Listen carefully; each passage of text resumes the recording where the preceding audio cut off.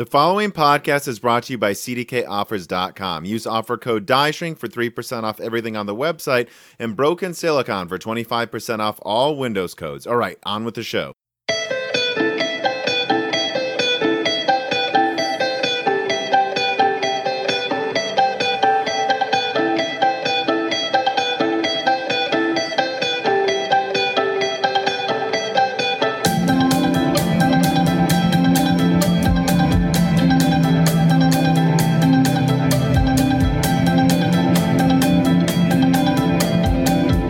Welcome to Broken Silicon, a gaming hardware podcast. I am your host, Tom, and today I'm joined by, I think, especially for a certain segment of my fans, a very exciting guest. I'll let him introduce himself.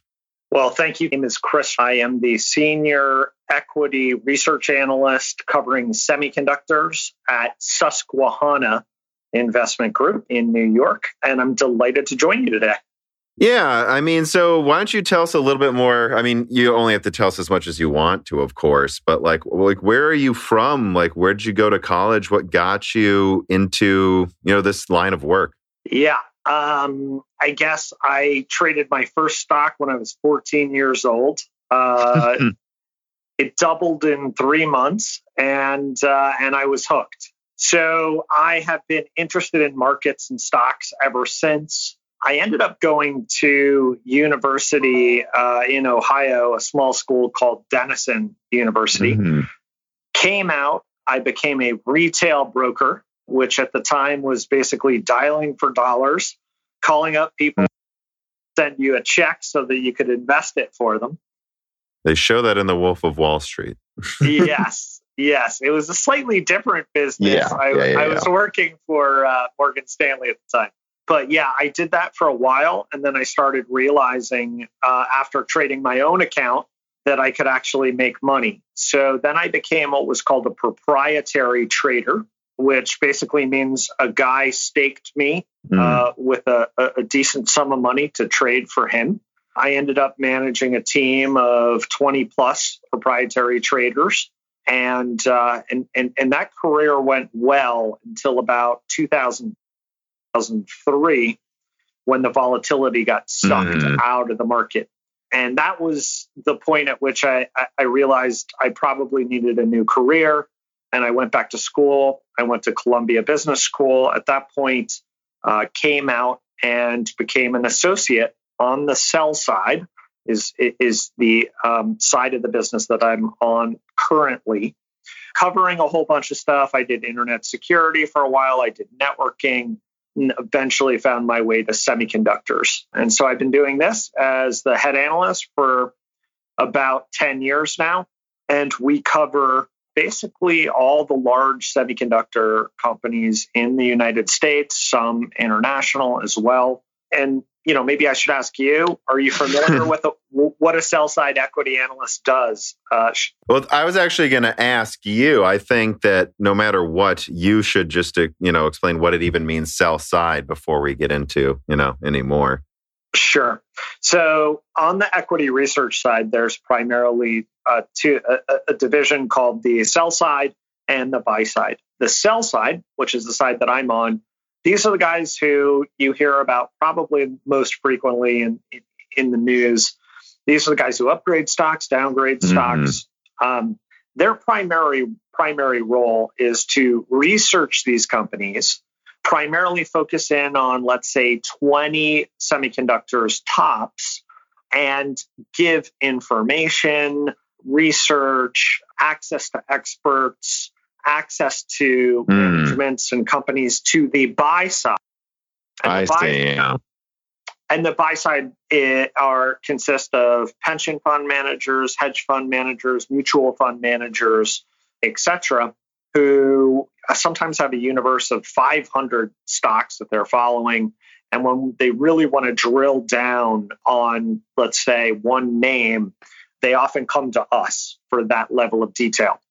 And so that is what I do. And we get paid primarily through executions of those stocks, whether buys or sells.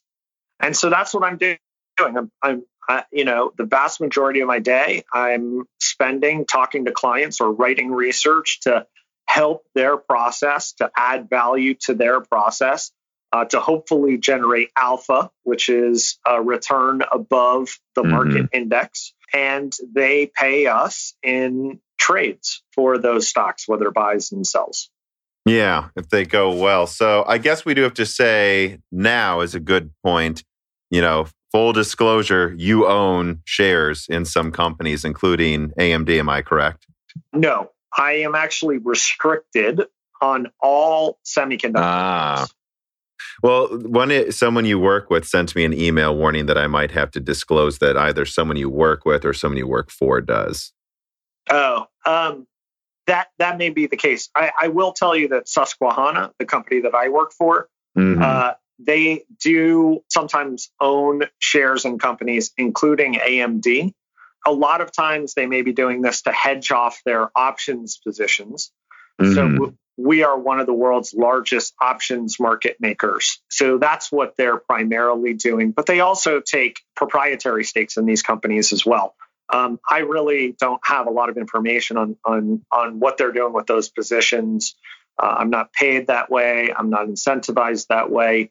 I think that's often a mistake that the general public makes. They think I have some sort of incentive-based interest in how these companies do, and I absolutely do not. Well, that's good. That makes you an honest guest. And this is where I also just have to say, I don't own stocks in any of these companies either. I own, I guess I'll say it since we're on the subject, I own some stock in Tesla right now, but that's all I can really confirm, so. You and me both. Yeah. Okay. So we admit we own stock in Tesla. There's a question from one of our fans about Tesla near the end, if we can get to it. But I think a lot of people assume I own stock in AMD or NVIDIA or Intel. And I just have to keep reminding people, it's like, I did in the past, but there was this whole big disease that was going on where I said, I think I'm out.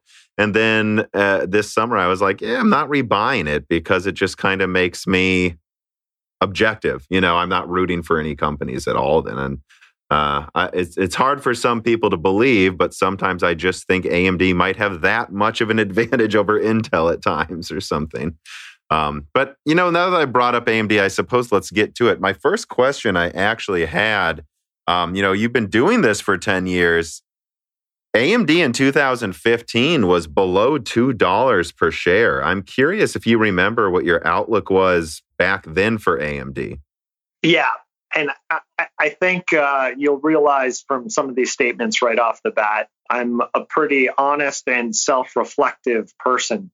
AMD has not been my best stock to make calls on. When I started covering AMD, I want to say it was 2012 when I had my own rating on it. I had a buy, and the stock was about $3 at the time. This was around the first PS4 and Xbox win. I think of things in terms of console generations too sometimes. And so I thought this was going to be really a game changer for them. But their PC business continued to fall apart. Jim Keller was there at the time, but he was relatively unknown in terms of the impact that he can make on a company. And basically, I was a bull on that stock. The stock went down to, I think, maybe $2. I eventually went to a neutral. It then went to $1.50. I switched companies, and while I was in transition, the stock, I think, went to $9 or something like that during the transition. I came out with a neutral on the stock, and in 2017, we had the crypto, whatever you want to call it, Lollapalooza. I remember. The crypto party, really Ethereum based. And we made a call that there were far too many cards on the GPU side in particular that were being sold for this, what we thought was going to be a phenomenon. And we downgraded AMD. We also downgraded NVIDIA at the time. We were ultimately right on the issue, but wrong on the stock. and that was a great lesson for me. I can tell you what that lesson is.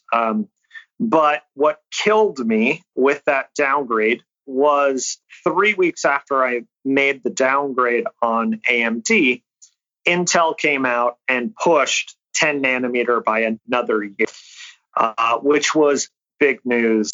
And ultimately, it was at that point that I realized that AMD had a real chance here, that AMD was going to pick up share, given the benefits they would get from basically attaching their cart to TSM's horse. And in the shortest amount of time I've ever upgraded a stock after a downgrade, I believe it may be a month later, I actually upgraded AMD, recognized the mistake that we had made, and we said maybe we were wrong here.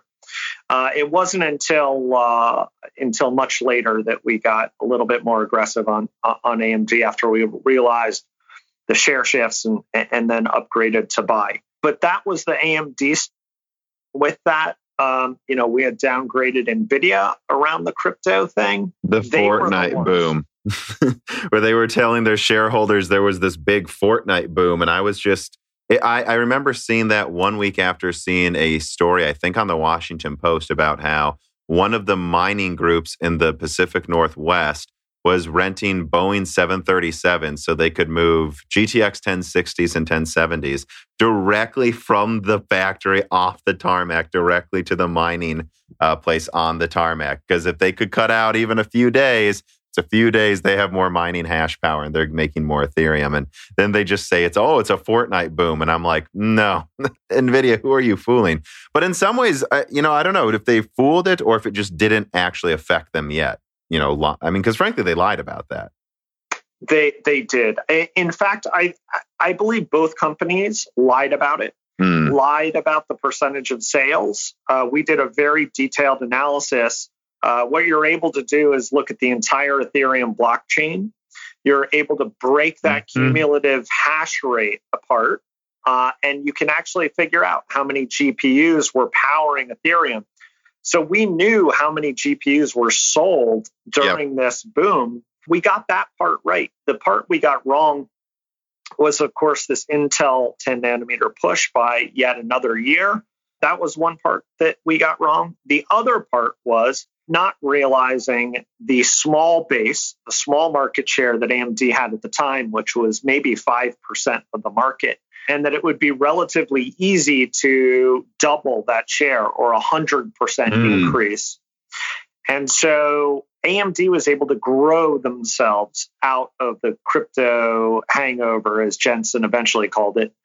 And they are the company that they are today as a result of really continued push-outs from Intel.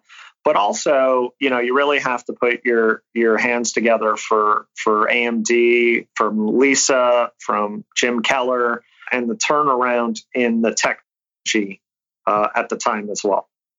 Yeah, I would say that when it comes to like AMD's current status, a lot of people might just say, "Oh, it's because Intel's falling apart," or "Oh, it's because AMD's magic." The truth is really a little bit of both, right? I remember, and this is kind of the next talking point here, Zen 1, they said they were comparing it to Broadwell in 2016, and so that they wouldn't really be up to Intel's IPC. They were like showing samples at 3 gigahertz. No one was sure what would actually end up coming out, but what did come out was something, I would say, at least 10, 20% better than what they projected. They weren't overestimating the performance. They were underestimating it.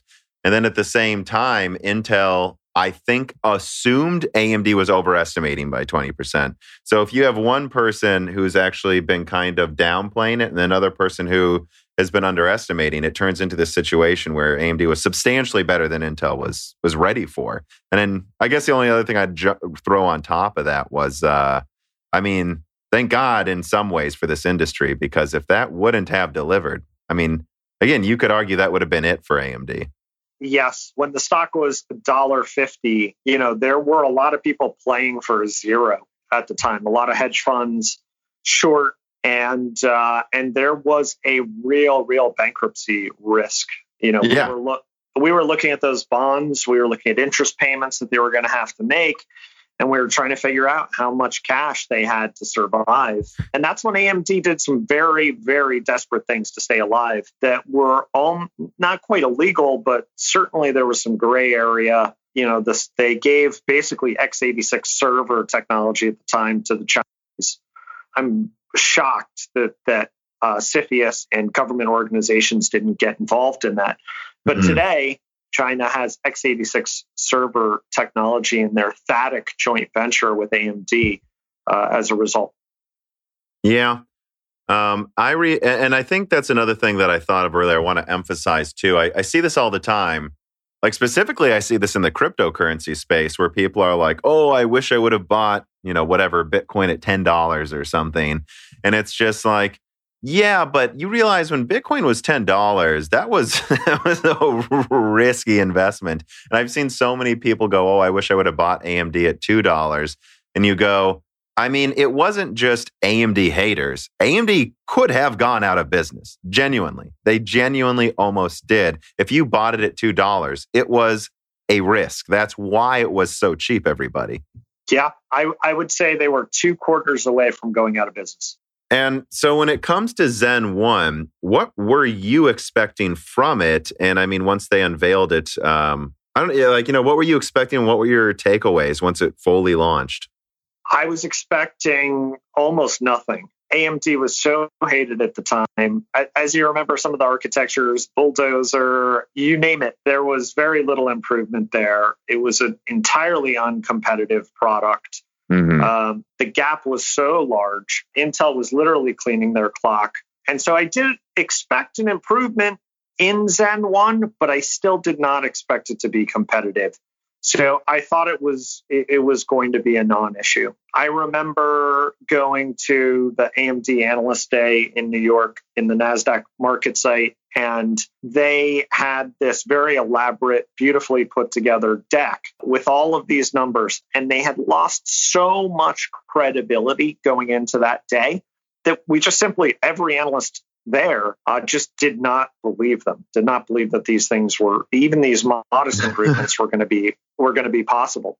And I would say, probably, I don't know this for sure, but at least a third of the analysts had a sell rating on the stock. It could have even been higher. I think maybe 10% might have had buys.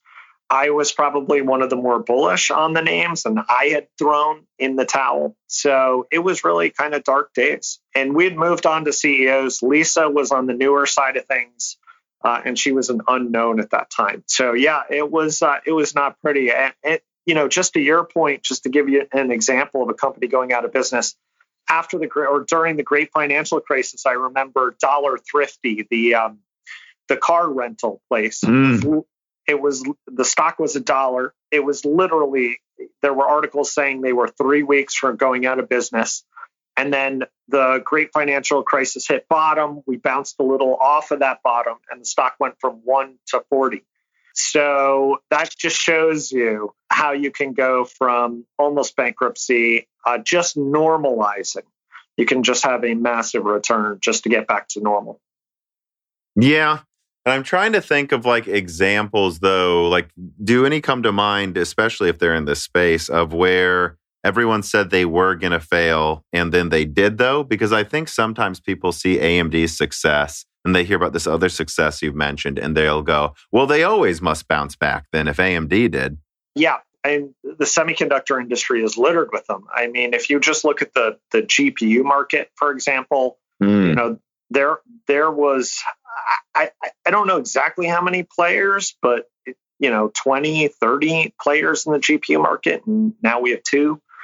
I mean, in the memory space, that was decimated. There was one, Commanda, that went bankrupt, and someone like TI, for example, Texas Instruments, was able to buy their 300 millimeter fab for pennies on the dollar to bring the world its first 300 millimeter analog fab. So yeah, these things happen. This creative destruction happens all the time, and just destruction happens all the time in semis.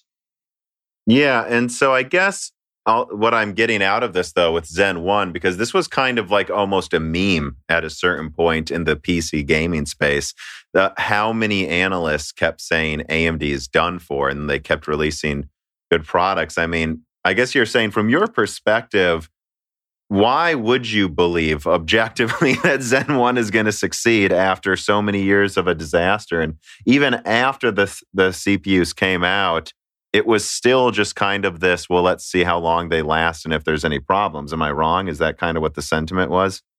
Yeah, that was exactly the sentiment. I mean, you should have heard sometimes the anger in which some of the analysts would ask, Lisa some questions. I know what you mean. Yeah. And, the other side of this coin is the absolute faceplant that Intel did.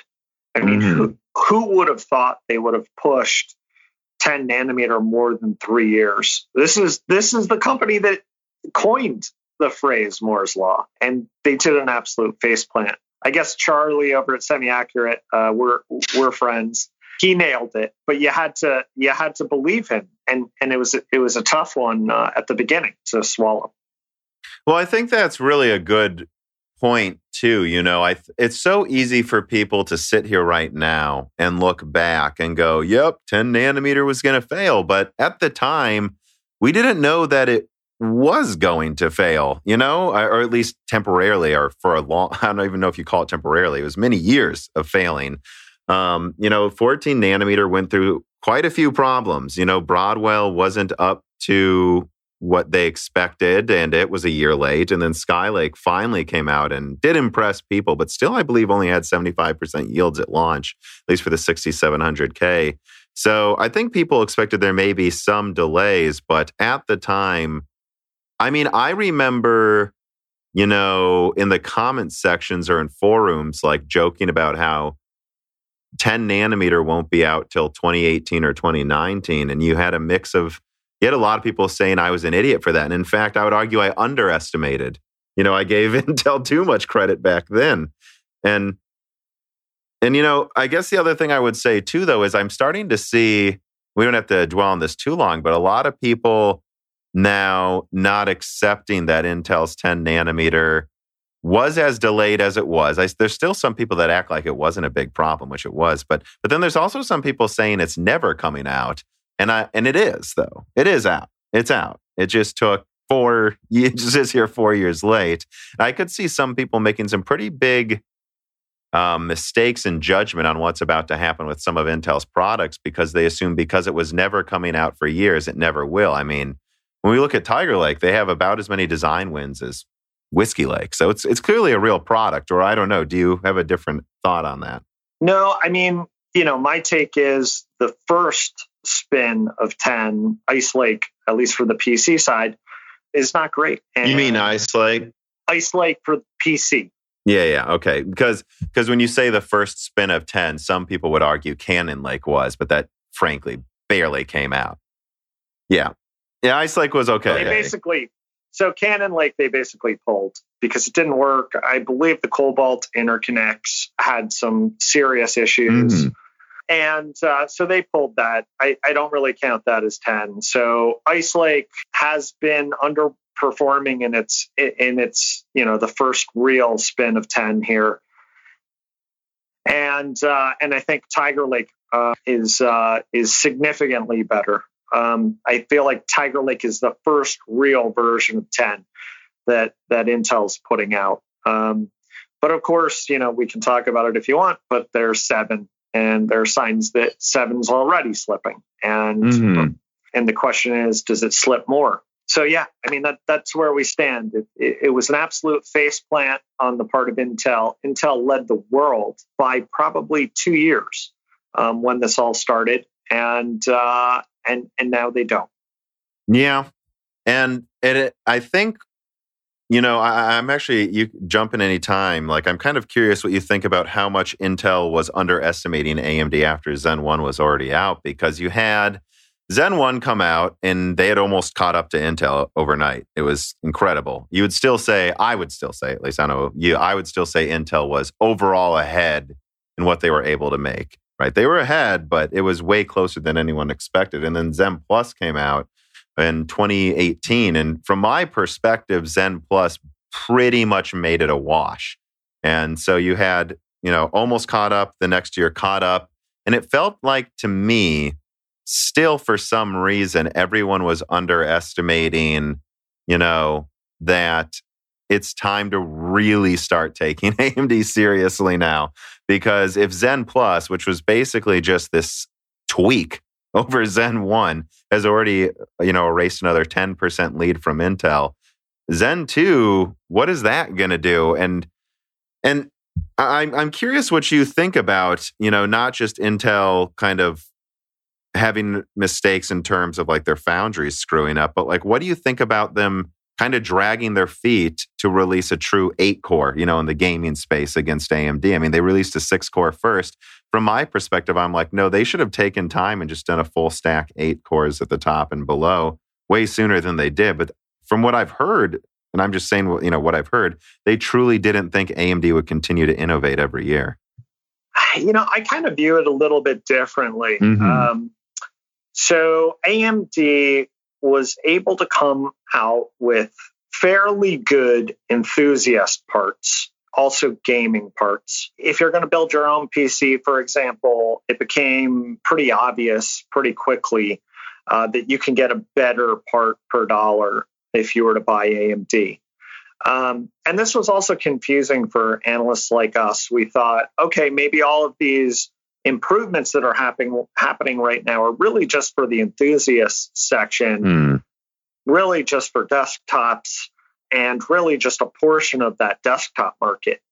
And I think Intel felt the same way. And so they basically just ceded that market to AMD and said, let's just focus our energy on more mainstream products here, including laptops. That's where the majority of units are anyway.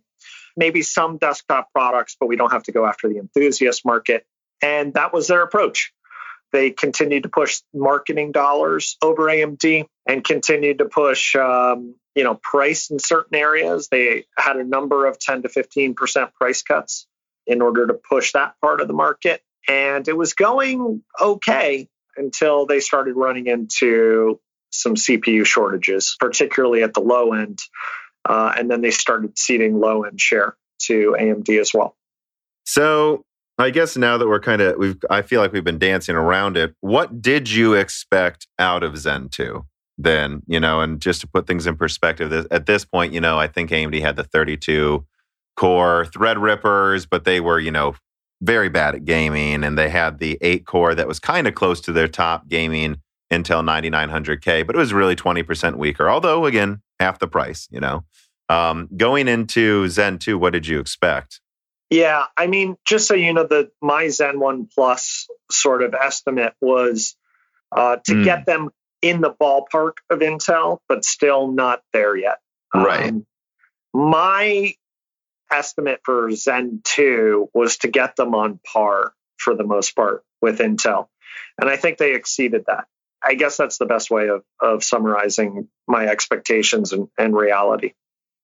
Yeah, and one thing I just have here in the notes to bring up about that is I found the whole Zen 2 launch, because I think it's fair. It is fair to say that assuming AMD is just going to come back as hard as they did is kind of bonkers when they had been down for so long. But I think by Zen 2, they were proving that they can execute over and over. And the funniest part for me around the Zen 2 launch was first, Lisa shows up that, AM4 engineering sample with just 8 cores on it.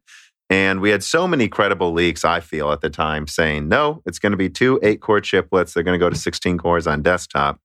And Lisa shows up in 8-core first. And all of these people on Twitter were like, see, it's only going up to 8 cores despite the clear blank spot. And then they show off the 3900X, I think at Computex in 2019.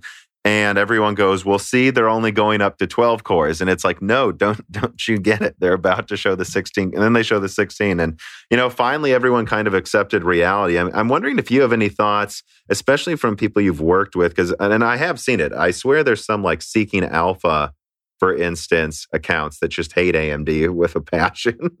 Like, what did you see as they slowly rolled out what I feel like people were still underestimating up to the last minute? Yeah, I feel like as these products were rolling out, Jim Keller's notoriety was growing in leaps and bounds. And by the end of it, he was essentially, in our circles, at least known as a god. How did this guy pull this magic, trick out of the hat? And, people were kind of just scratching their heads, trying to figure out how did this company go from just absolute horrible performance to something that, was beating the market leader out there in many cases. It was an amazing turnaround to witness. Yeah, I guess, and, let me just throw this out there again, that legally we can't say any of this is financial advice. I think I have to say that before we continue. As we move forward, then, right now, Intel's got Comet Lake out. It's 10 cores, uses an insane amount of energy compared to AMD's 16 cores. There are admittedly still games where Intel is still king. I'll admit, there are some, but overall, it's pretty much a wash in my opinion. What are you expecting out of Zen 3? This podcast will come out a couple days or a day before the Zen 3 reveal. What are you expecting and what are you looking for? Yeah, I can't say that there are a few surprises out there that I'm salivating to see. I think, we're ultimately going to have, maybe 15 to 20% IPC performance. We're going to have better power. The gaming side, you're better on the gaming side than I am. That's why I reach out to you. So I don't know if there are any bells and whistles on that side they can throw at it. I'll answer that now. At the end of the day, it comes down to games that prefer really low latency for the most part. Not always. There's other reasons that a game may run better on an Intel CPU. And I say Intel CPU, one of the recent ones versus Zen 2. But in Zen 3's kind of, big overhaul is latency. If you really think about the progression of Zen, at least the way I think about it, this isn't some gospel, but Zen 1 was kind of the proof of concept. We have CCX's 2 4 cores, we're mating them together. And on desktop, that's really all we're doing. But then when it comes to HEDT and EPYC, what we're going to do is they can communicate with each other. In fact, not only are we combining 2 quad cores with Infinity Fabric on EPYC, 4 of these, 8-core chiplets can be one 32-core package. And yeah, there's problems, but it works. It works, guys. There's problems, but I think, and I think that's worth emphasizing because I know some people heard about how Zen 1 was going to work, and they were like, this is going to be Bulldozer 2.0, like the latency involved and stuff. And so then they moved to Zen Plus, and it's like, well, it's like not even a half node shrink. Like we have faster clocks, we've massively improved the latency, and they kind of demonstrated, just by improving latency on this architecture, we were able to bring you something 7 to 10% better depending on the SKU. Like that's all we need to do. And so then Zen 2 comes, and they found a way to not just have, one 8-core chiplet on desktop. They found a way to effectively have multiple 8-core chiplets on desktop without the latency penalties you saw with EPYC in Zen 1. So not only did they prove it works with Zen 1 and tweak it with Zen Plus, but now Zen 2 is out here, and it's almost caught up to Intel in gaming and some lower latency dependent tasks, despite having an entirely separate I/O controller made on a different node. And I think Zen 3 is there's the proof of concept, there's the implementation with Zen 2, making it work well. I think Zen 3 is removing weaknesses. And so, no, it's not this overhaul Zen 2 is, or Zen 1 was over Bulldozer, but it is removing these edge cases that Intel could still point to. Look at this game where we're 20% better. The unified cache system in Zen 3, and I believe the entire overhaul of the Infinity Fabric and its clocks is going to make it so that Zen 3 should, in theory, basically remove the last advantage Intel had, and that's latency. And so it depends, right? If you're in a server, Do you care? Well, it's more efficient. More is better. But if you're a gamer, that extra 20% matters. And there are games where it's 30%. And so, that I expect it to be that kind of final, they can't really say anything bad about us anymore moment with Zen is what I expect. All right, I'm done talking there. Yeah, no, that's fine. I think that was some really valuable stuff there. For the server side, for example, I just to make one other point, I do think that latency is important. It's increasingly important. The market for Epic is primarily hyperscalers. And if you're doing a search or you want some real-time AI to recommend something, microseconds count increasingly so. And so latency is important. And so I think that the changes to Infinity Fabric are important from that side. No, that's a very good point to make. I was kind of thinking in terms of brute force compute scaling up on server. You're right that, and I know this because there's some people I talked to that, sent me some information that showed, as much as we think Threadripper is destroying Intel, for this 3D modeling application we use, actually an 18-core Intel is as good as a 32-core, Threadripper, even if it's Zen 2 because of those latency advantages. And so I think, and I do think sometimes the benchmarks we look at most on this channel, which is mostly just gaming, mostly just rendering, and gaming's latency dependent, but it doesn't always show up, at least in the canned benchmarks, and rendering is very much so not, and I think a lot of people use rendering and encoding as this sort of, this is the best way to test how powerful cores are. But no, you're absolutely right that latency matters. And so that's kind of where it's hard for me to describe, because on paper, I don't think Zen 3 is as big of a deal as Zen 2. But if they can effectively cut latency in half or something, let's say, get to a point where they're right next to Intel, maybe not quite as good as their newest ones, but close enough, and they have double the cores, I think that could be seen by some markets as a bigger deal than Zen 2, honestly. Another thing is the process technology for the chip. I think it's supposed to be the a 7 plus from TSM, which will help them as well.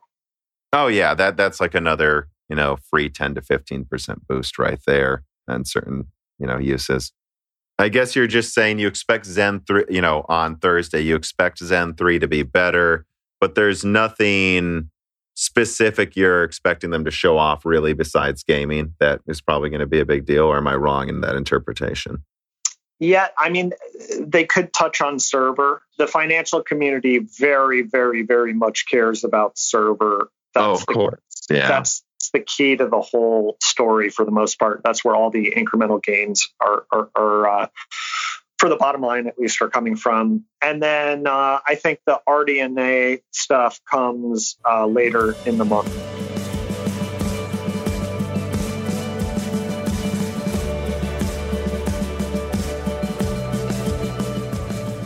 Gosh, Reese, why does Windows 10 Professional have to be so expensive?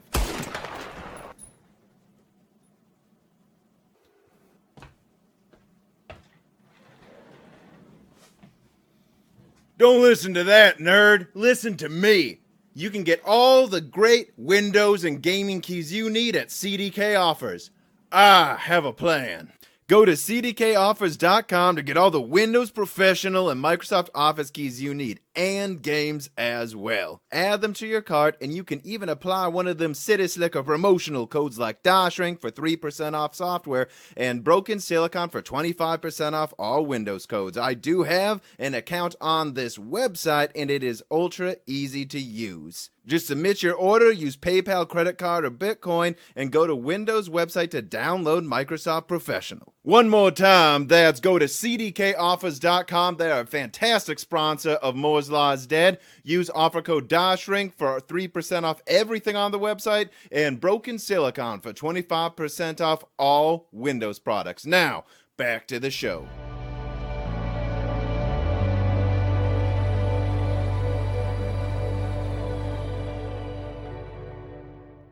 So I guess since we're on the subject, doesn't sound like we have that much to actually say about Zen 3, except it'll be good. Like what are you looking for out of RDNA 2? I guess just generally speaking, if you don't mind, like what are your expectations and what have your thoughts been on their GPU side? NVIDIA kind of changed the goalposts with Turing on the ray tracing side. And now it does feel as though AMD is playing catch up there. And so they need something along the lines of ray tracing cores or AI cores. They need something in hardware that's going to kind of get them up the curve. And I'm not exactly sure what that is yet. That's what I'm hoping. That if you asked me one thing that they can change, that would be it. It would be a few more bells and whistles to, if nothing else, really counteract some of the marketing that's going on at NVIDIA. So yeah, that's probably the big one for me. What would you say is? Well, yeah, because I was about to ask them because. I have to jump in and say it, from the gamer perspective, especially from the perspective of people who follow my channel, I've noticed people don't have a high opinion of ray tracing in general, like truly. And so I wonder if you own a ray tracing graphics card or use it at all, because if you were to ask me, summarize what ray tracing is right now, I would say, well, basically ray tracing is it's almost a gimmick. It's just barely not a gimmick. It's in a handful of games and it doesn't run very well and most people turn it off unless they have a $3,000 PC, but most people don't. Yeah, no, in terms of the ray tracing capabilities of Turing, they were grossly underwhelming. And you remember before, what was it, a DLSS upgrade that they had? It fell straight on its face every time you would turn it on. It was entirely useless, I would say, when it first came out. Right. The latest Ampere release, though, I think corrects a lot of those, at least from what I've heard thus far. And now we're kind of on that direction towards a usable ray tracing capability.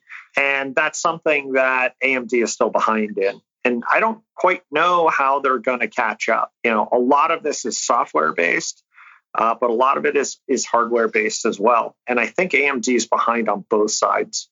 NVIDIA, I think they said they have more software engineers than hardware engineers these days. Mm-hmm. And AMD just doesn't have the scale, particularly on the GPU side, to keep up. To be honest, I actually have to say that I am very underwhelmed by Ampere's ray tracing. It's better, but if you look at Ampere, I think just strictly speaking, Ampere's 40 to 50% better in performance than Turing. It's a bigger increase than Turing was over Pascal. But it's not as big of a gaming, frame rate boost as Pascal was over Maxwell, And so with that in mind, I hoped that ray tracing would then, if we say let's just say it's 50% better than Turing, although it's really not even there, then I would hope ray tracing performance is over double that, honestly, triple. I would hope for triple the ray tracing performance, but it isn't though. It really isn't. And in a lot of games, from what I'm seeing, it's still, it's not worthless anymore, but you're talking about, 350 watt, $1,500 to $2,000 graphics cards that are struggling to run games with ray tracing in 4K. And you're spending an entire PC's worth of money. This graphics card uses as much energy as two PCs, and it doesn't seem to be there, in my opinion. To be entirely honest, I don't think AMD's solution will be as good as Ampere's, but with how underwhelmed I am by Ampere's ray tracing, I'll admit that I wouldn't be surprised if they almost caught up just like that. I wonder if what you would say to that, if that would surprise you if that happened. No, I love your perspective on this. I think it's different. It's differentiated. And I like that. My question to you, now that we're talking about hypotheticals, what do you think Ampere would be like if it actually came 7 versus Samsung 8? What kind of improvement do you think we would have seen? I had a lot of Ampere leaks.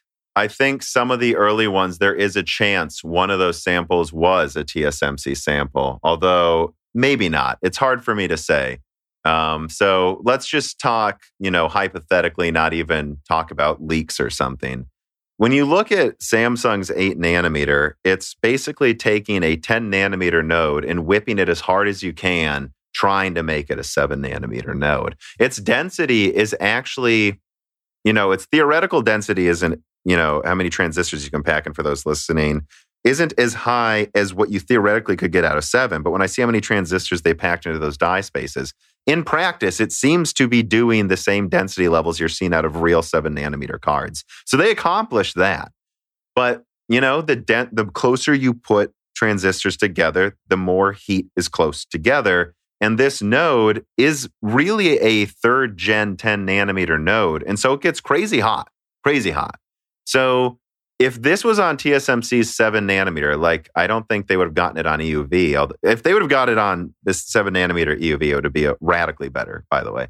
But let's just say if it's on the 7 nanometer node that the 5700 XT is on, let's just say that. I think what you would see is similar density levels. So similar size dies. I don't think you're going to see something bigger. But I truly believe you would have seen, instead of these cards running 1800 to 2 gigahertz, I think you would have seen them running at about 2.2 to 2.4 gigahertz. And I think you would have seen them using 10 to 20% less energy.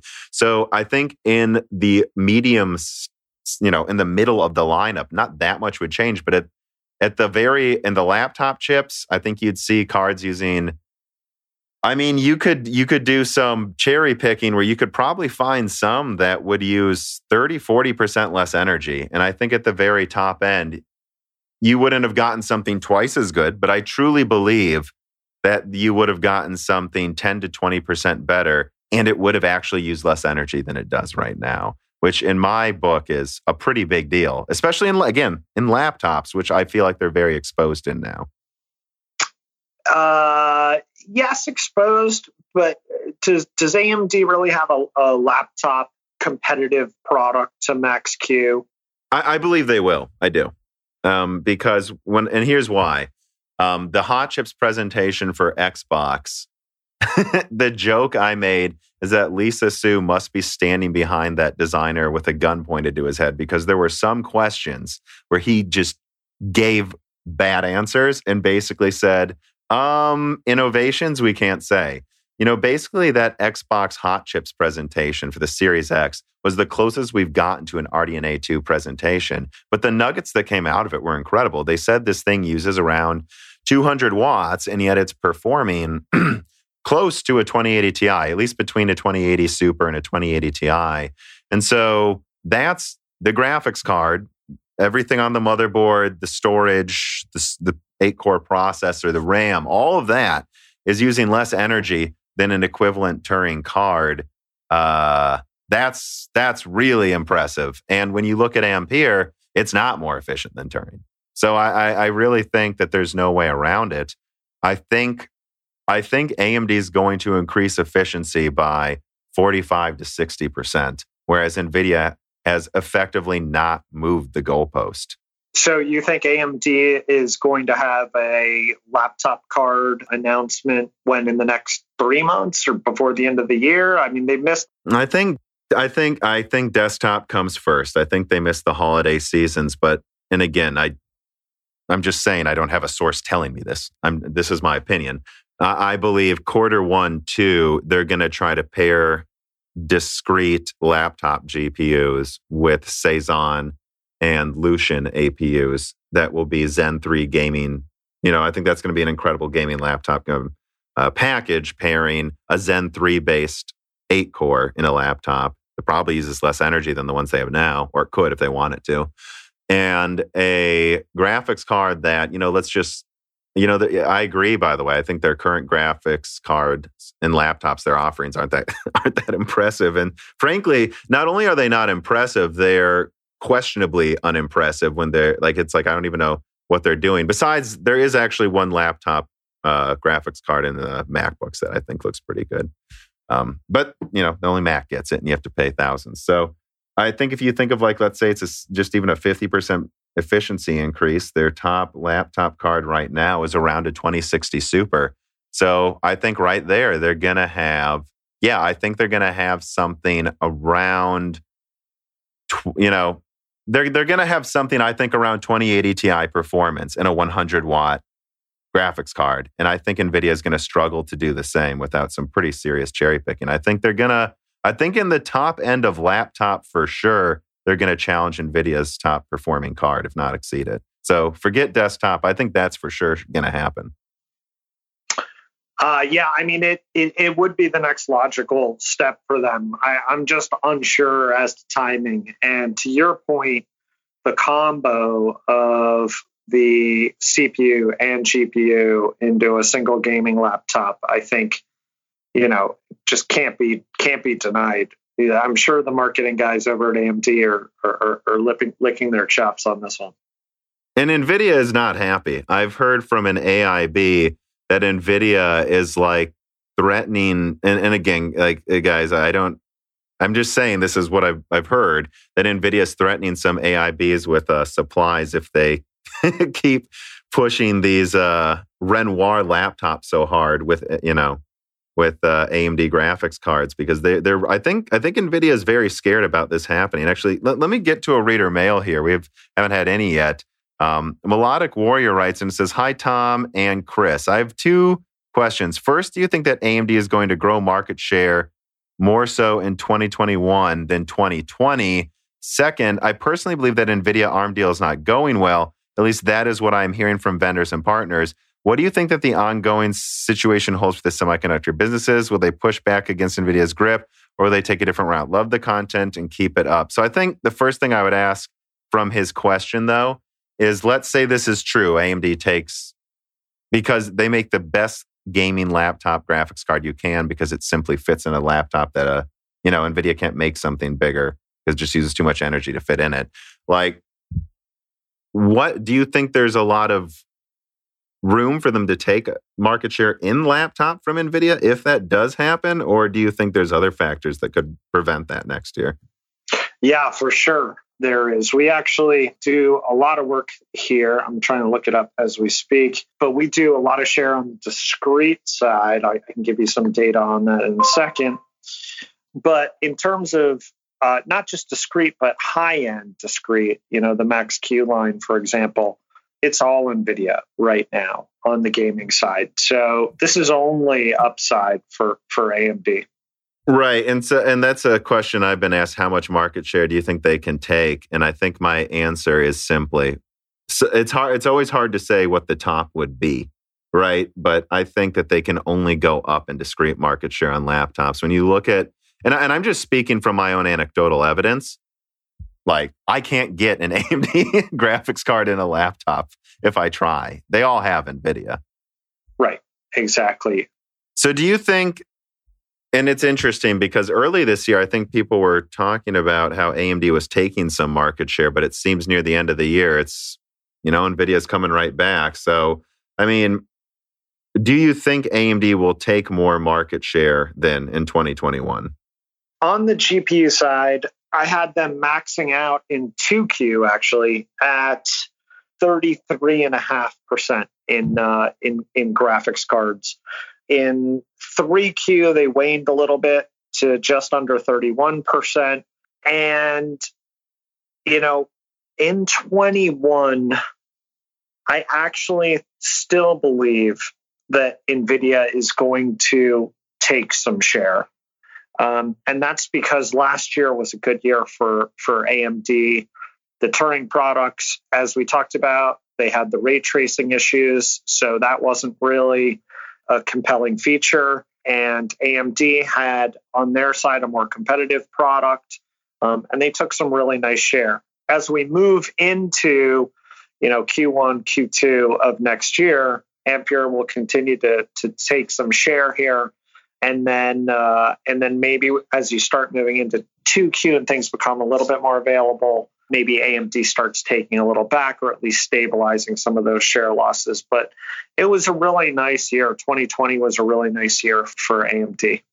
So I guess what I would say, does this come from, you believe it's simply from the virtue that Ampere is better than Turing, and that's why you think Ampere will take more market share? Or do you think it has to do with kind of, gamers wanting NVIDIA more so than they did with Turing, if that makes sense? Yeah, a couple of things. What I would say is that Turing was a bit disappointing, and so there was pent-up demand for Ampere. And I do think that's definitely true. And so that's what you're seeing now, is you're seeing this release of pent-up demand. And that also played into some of the share shifts with AMD as well. As Turing was underwhelming, AMD started to pick up some share as well, particularly as they were releasing some mid and higher end offerings too.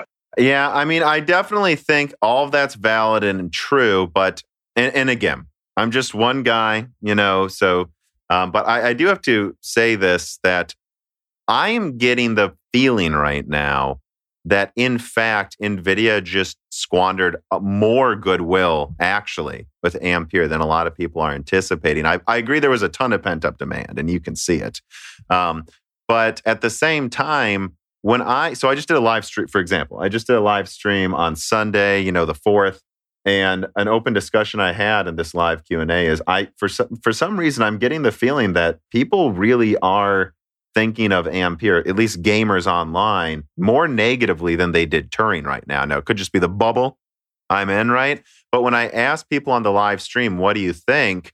It was 75% said Ampere is a worse launch than Turing, because although the performance is there, they lied about, and again, as I said in my article, I believe they lied about availability and the and they overpromised its performance. Is it better than Turing? Sure, but it's not what they said it was going to be. And now there's all these hardware problems as well. People can't get their hands on them. At least right now, this week, I get the feeling that a lot of the high-end space, at least, has soured on NVIDIA as much so as they did when Turing came out. And I've never seen, when Turing came out, all of these, I know who follows my channel are NVIDIA fanboys. Like, I know who's like, well, it's expensive, but they're bringing ray tracing. I'm not seeing that with Ampere. I'm seeing a lot of people go, you know what?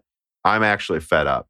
I mean, I don't know if you've seen that at all, or if you have any thoughts on what I just threw out there, because I'm guessing that's also kind of a contrarian opinion. And wouldn't you say? Part of the reason that I talk to you is because you're often on the leading edge of some of these ideas. And the financial community sometimes is behind. And I will tell you that we're not having the same debate over here as far as the financial community is concerned. We were thinking it was a successful launch. Yes, we know that NVIDIA plays games with shortages on new releases. They kind of always have, but the shortages here are maybe a little bit more than other launches that we've seen. Oh, it's not even close, though. It's not even close. The shortages. They effectively, and I know from talking to people who work at Micro Center and Best Buy, it's universal. This is not comparable to even like Radeon 7 or like those niche product launches. This is like I've had some people just say these cards were effectively unavailable at launch, and now we're seeing them producing thousands a day, exactly like I thought they would in October. So I think what and again, I think NVIDIA rushed out a launch and then tried to make the best of it by having the scarcity move up prices and then stuff the channels in October. Is where I'm sitting. That looks like that's definitely happening as expected. And I think a lot of gamers have seen through it. Could be. Wall Street generally fallen for it, which is important for you to say, right? People listening to this. And that's something I'm always interested in too, is, well, what are they saying on Wall Street? And you're saying that they just think it's demand that's making this unavailable. I would say both. We're not clueless as to the fact that these shortages happen every time on release. And we do believe in some ways they're manufactured. And this is no exception. But we are also thinking that the demand was generally there. But, we really always seek out differentiated opinions because it is those surprises on Wall Street that move stocks. And so if indeed this is falling flat, then that's a really, really important data point. So I guess what I'll ask then, what was that? By the way, we never discussed ARM, but...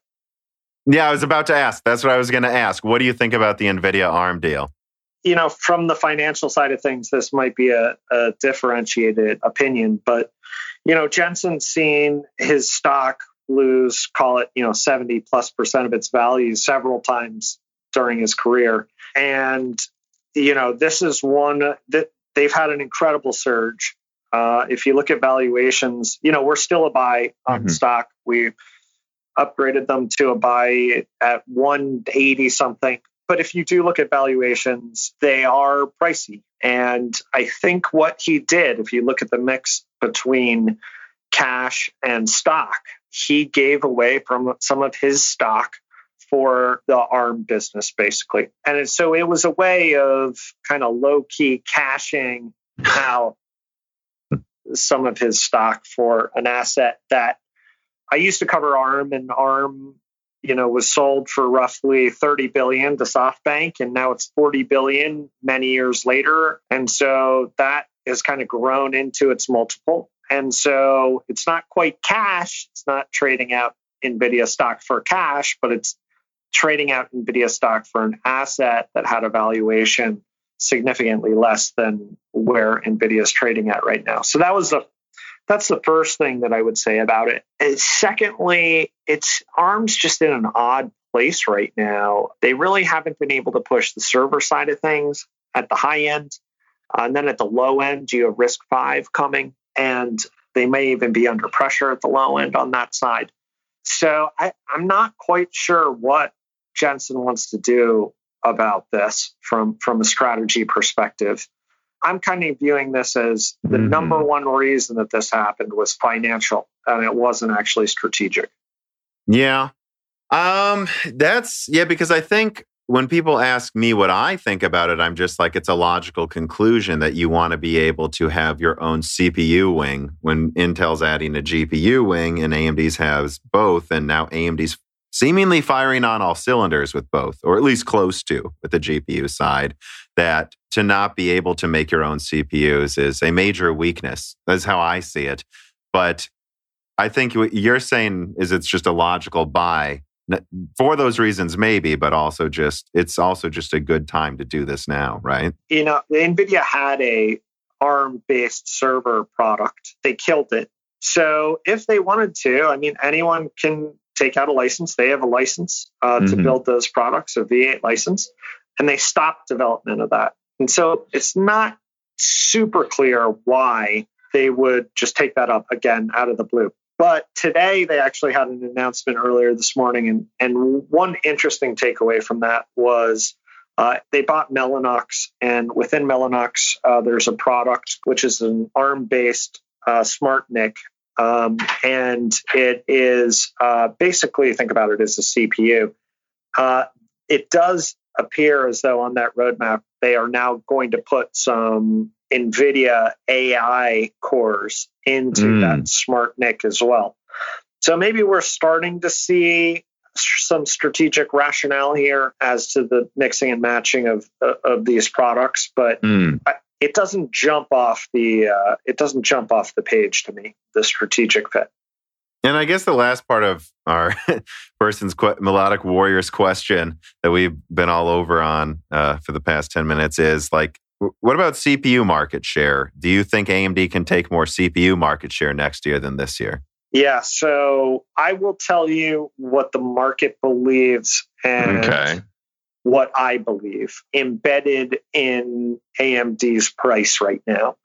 They have expectations for desktop share to probably reach, this is over the next few years, 35% plus, maybe even 40%.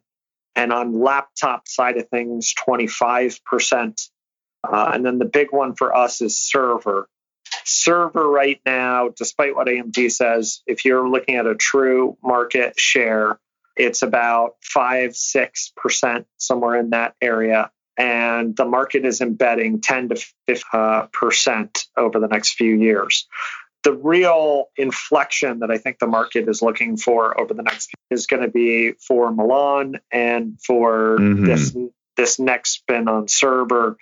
Is this where the rubber meets the road? And Intel really has to start worrying if AMD is able to get their server share up to, let's say, 15%.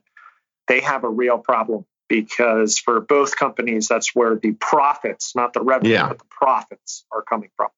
Stephen Hart writes in and says, with Intel supposedly sitting on this mountain of cash, can they actually spend it to buy their way out of this predicament? I work for Harvard, and even though their endowment is billions of dollars, most of it can't be touched without the allocation it was designated for. Is Intel's stockpile similar? Can they do what Global Foundries did to license processes from Samsung? Or I doubt TSMC would want to do that soon. Well, they are going to do it with TMC, Stephen Hart. Can they pull... Yeah. So, I mean, so what would you say to that? Like Intel's mountain of cash? Because that's an argument I hear all the time. Yeah. I had one investor put it interestingly. He's convinced that aliens came down to Earth and gave Intel CPU technology. And outside of that, Intel has ruined every single other thing they've touched. Intel absolutely will continue to do acquisitions, and they will absolutely destroy those companies. They probably overpaid for Habana. They're probably going to kill that. Movidius, they're probably going to kill that. Was it Nirvana? They're probably going to kill that. I've heard they are looking at Nuvia, although they haven't done it yet. I'm sure they're going to beef up. You know, they bought Barefoot Networks. That's probably going to fall apart, just like Fulcrum, the networking company they bought before that. I mean, the list goes on and on and on. And it's a real shame. I don't know what the heck is going on with the corporate dev strategy over there. You know, if they can't grow these companies, if they drive them into the ground, just give cash back to shareholders instead. Because ultimately, their core business is under attack. They're not even winning that game. And the cash cow that it is today, they're taking that milk and they're basically pouring it down the gutter. So, yeah, I wouldn't expect anything to change. You know, and what I've heard is that a lot of the foundry problems with 10 nanometer was partially solved by getting more funding in the past few years. That once they were saying, we need way more people working on this problem. We need way more, money poured into testing. And they ignored him because they thought AMD would never catch up. But then they did, and now 10 nanometer works. I'm not sure how many solutions are that simple, though, for Intel. Like, I think people see money as power, and I think money is potential power, but you've got to actually be able to spend it on something you can do something with. And when you see them, again, the example I give over and over is buying McAfee for $7 billion instead of pouring $7 billion into making their fabs release products on time. I mean, I don't, I guess, and again, I'm not some expert, but from where I sit, I think money is an asset, but it's not a silver bullet, is how I would put it. And that, I don't know. I don't know if you would add on to that at all. It sounds like you kind of said a similar thing. Yeah, it's just a travesty to see this great American company and them not get out of their own way. It's sad.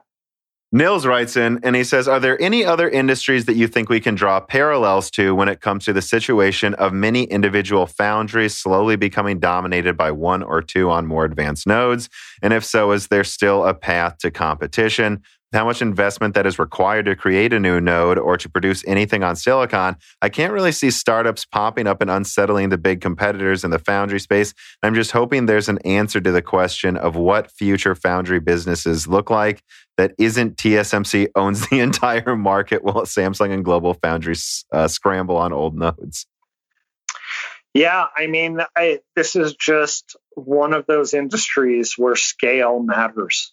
I guess not in the case of Intel, because Intel had the scale at one point, but it matters. It's not everything. it matters. It's not everything. But when you look at TSM, they have the scale. They have all the scale they need and more. And they have the execution. It's a phenomenal company. It's a phenomenal country, Taiwan. It is amazing what they've been able to do in microelectronics across all facets. Whether it's substrates or, just the smallest microelectronic components you didn't even know could exist. They've almost cornered the market on for a lot of these. But back to the foundry issue. I think your caller or writer or listener has not the right answer, but he may have answered his own question. Yeah. I mean, I really can't, I don't see Intel catching up to TSM. I see Intel actually, and we've written about this, moving closer and closer and closer. We've even explored Intel potentially selling their fabs to TSM. We know TSM has ambitions to have a fab in the United States, at least to satisfy the United States government, at least, and that would help. It would also help Intel solve their massive depreciation problem they have coming down the pike. They still have to pay for, quote unquote, all the equipment that they've bought, and they still have to use. That hasn't actually flown through the financial statements. It's odd how this works from that perspective. But they have this huge burden of having these fabs and having to use them. So we think it makes sense for them to actually buddy with TSM, who can use their equipment to fix their process, at least for, call it 5 nanometer and forward for Intel. It sounds like you think if they don't figure out some way of half selling their fabs or doing some partnership, that they may be in serious long-term trouble. Yeah. So switching gears to maybe a couple of final questions. I do have a couple people asking Type 2501 and CATS 34 too. I'm going to try to compress it a little bit. I mean, what do you think about RISC-V and, its current place in the market? And where do you think RISC-V could go and how it will affect the semiconductor market? It's a giant question mark, is the way that I see it. But it is a risk, particularly to ARM on the low power side, the mobile side, the ubiquity side. And we'll have to see where that goes, whether it actually gains traction or not. It's too early for me to tell, but it's a non-zero risk as I look at guys like ARM. Yeah, when I look at part of Kat's question, he says, how do investors feel about its recent growth and how it affects other companies? It sounds like you see it as predominantly a risk to ARM more so than others right now. Yeah, ARM and NVIDIA. There are some other architectures too on the microcontroller side. That's probably a little more out of this conversation. But yeah, ARM and NVIDIA. If NVIDIA can get ARM through the regulatory gauntlet, that's the primary risk. All right. Tommy Spratt writes in and he says, is Tesla's market value justified? Does their market value correctly indicate they have an insurmountable lead? Because when I look at it, here's the comparisons. Tesla, $386 billion, Toyota, $184, Volkswagen, $84, Daimler, $58, General Motors, $43, Ford, $26. So I probably need to be a little bit careful here, but also I can't resist. So we don't cover them, and I have been a long time Tesla shareholder and bull. I've examined them from the semiconductor side, and I can tell you some pretty fascinating things on that side too. But, the way that I would think about Tesla, or the way that I think about it, is a collection of businesses. So the collection of businesses are things like, for example, and I have a Model 3, for example, they charge me $10 a month for connectivity. That's going to be across their entire installed base. So like OnStar or one of these companies, all of a sudden Tesla has that across their entire base. They're going to do their own batteries. So they have margin stacking on the battery side. They're going to have autonomous driving. I bought the full self-driving package. I got a a discount on it for $3,000, but they want to charge $8,000 for that. And you should think about that as a software company. So they should get software margins and software valuations for that. Also, a lot of automotive companies, all they're doing is taking other people's parts and assembling them versus Tesla, which is done vertically. So making their own batteries, making their own semiconductors. So they make their own full self-driving chips. They also make their own... Thank you, Jim Keller. Thank you, Jim Keller. They also make their own battery management chips, which are incredibly complex. And I think they're going to continue to do more and more of those. They also make a lot of their own other parts as well. And then, of course, you have the energy business, which I think will take off at some point when they do have an adequate battery supply. And then you have to continue to look to the future and believe that Tesla is going to get into more and more businesses. So the two closest parallels in terms of stocks and companies that I compare Tesla to today are Apple and Amazon. Apple, in terms of the product, Tesla is very, very similar. It's software-based, over-the-air updates, fully integrated, both software and hardware together. And then Amazon, in terms of, number one, not looking for a near-term profit and reinvesting all those profits into new businesses that they're going to enter. Because as Amazon obviously in '98 or whatever was just a book. It was just a bookstore. Amazon is a good comparison, yeah. And so Tesla is going to have more and more and more of these businesses. And so it's really hard because people are looking at this company today and they're comparing them to traditional automakers. First of all, because of their vertical integration and because of all of these businesses that we're talking about, they're something totally different.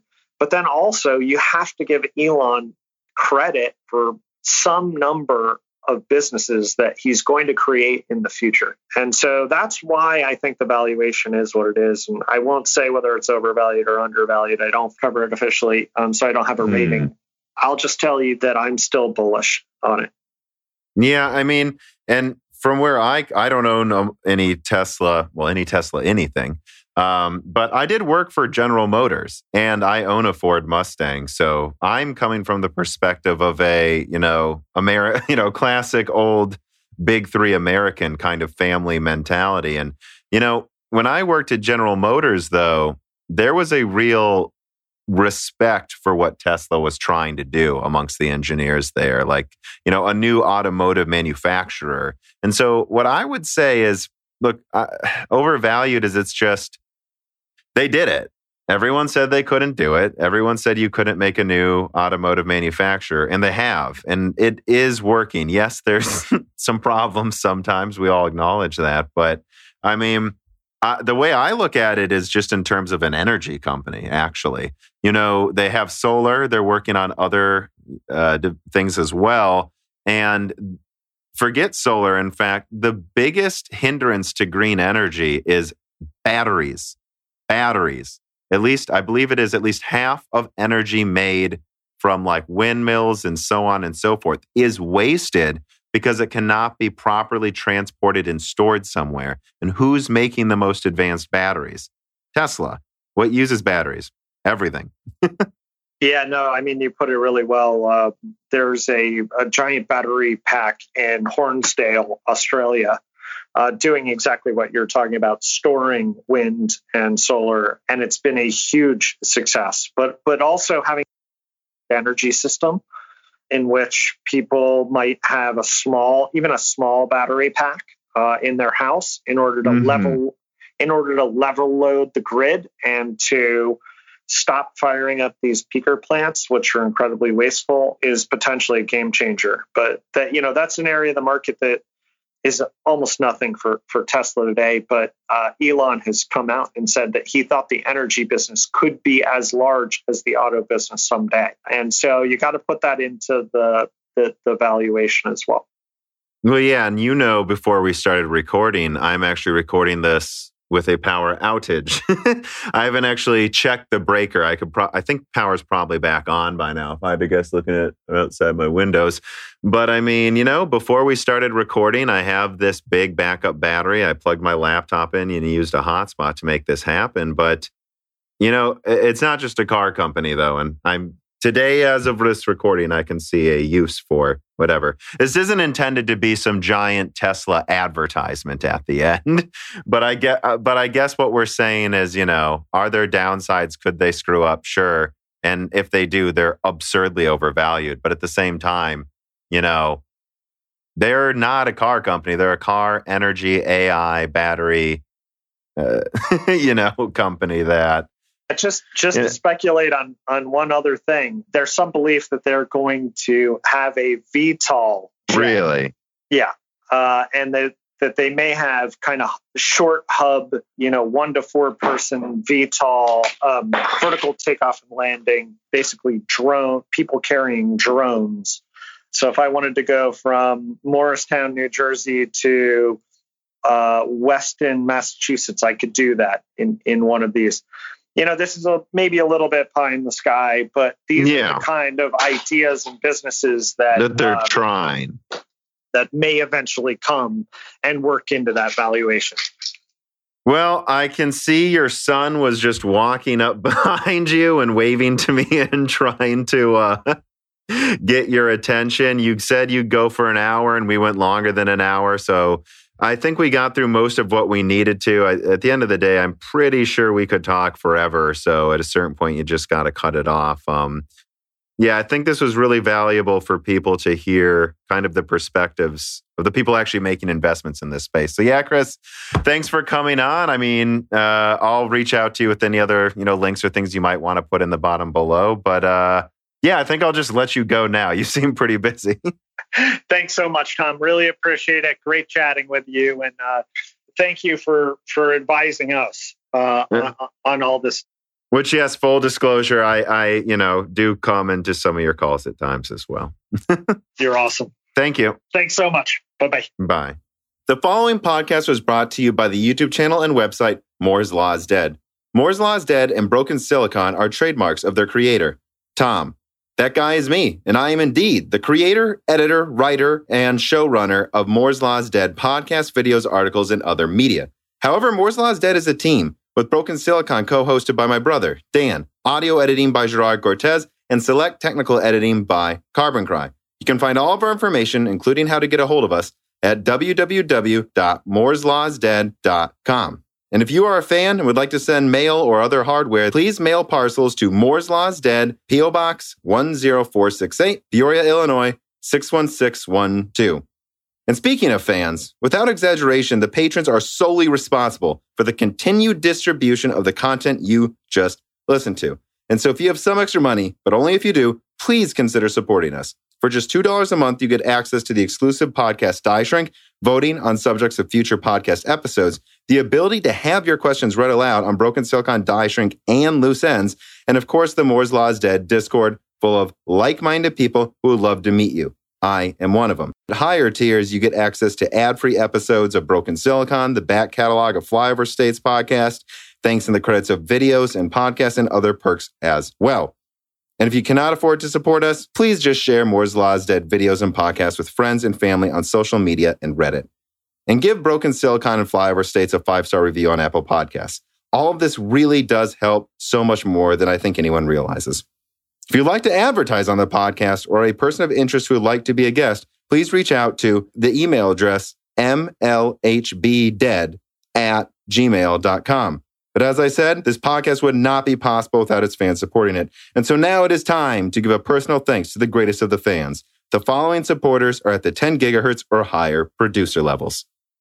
Matthew McMullen, Tello, Steen, Benny Berlin, Justin Yant, Thomas Rupp, I Love You, Lynn and Jim Bollocks, Joshua Albin, Muhammad Al-Kawari, Frederick Lau, James Krasa, Justin Parrish, Zachary Martin, Terrence Herod, Brad Medlin, Phil S., Courtney Elliott, The Ninth Dude, Greg Renegar, TSPCFS, Chrysantine, Night Rogue 77, The Mechanical Philosopher, Lebo King Kilo, Fatboy Diesel, Daniel Hyde, D. Kunke, Christoph Novak, Jack O'Neill, Matt Salem, Aaron Close, Sexy, VI Pass, Sadler, Isaiah Gosner, Lethros, Telos, Hey There's a Kitty, Greg T. Wanchik, Jacob Barber, Exoti, Hector Santana, Matthew Lane, Joe McMorrow, Jan Rauner, Rubber Ducks, Drita Full, Allie Robertson, Eric Jackson, Jonathan, Job, Evan Dingle, Dominique Cox, Stefan, Original Ross, George Danforth, Sam MacArthur, Total Silo, Sol Connor, Michael Costa, Andrew S., Blake, Aaron Keith, Kerry Baldino, Endless Loggins, Tom Senfilippo, Justice Brennan, Ivan K., Trevor Powers, Sayonara, Alenia, Joshua Staveness, Daniel Nishbal, Franco Frederic, Hardware Numbers, Alex Carastillo, Dark Rain 2049, Leighton Perry, Mac, Carlos Valdez, Carnivore Bear, Macto226, Zebra Z. Burr, Zlicky,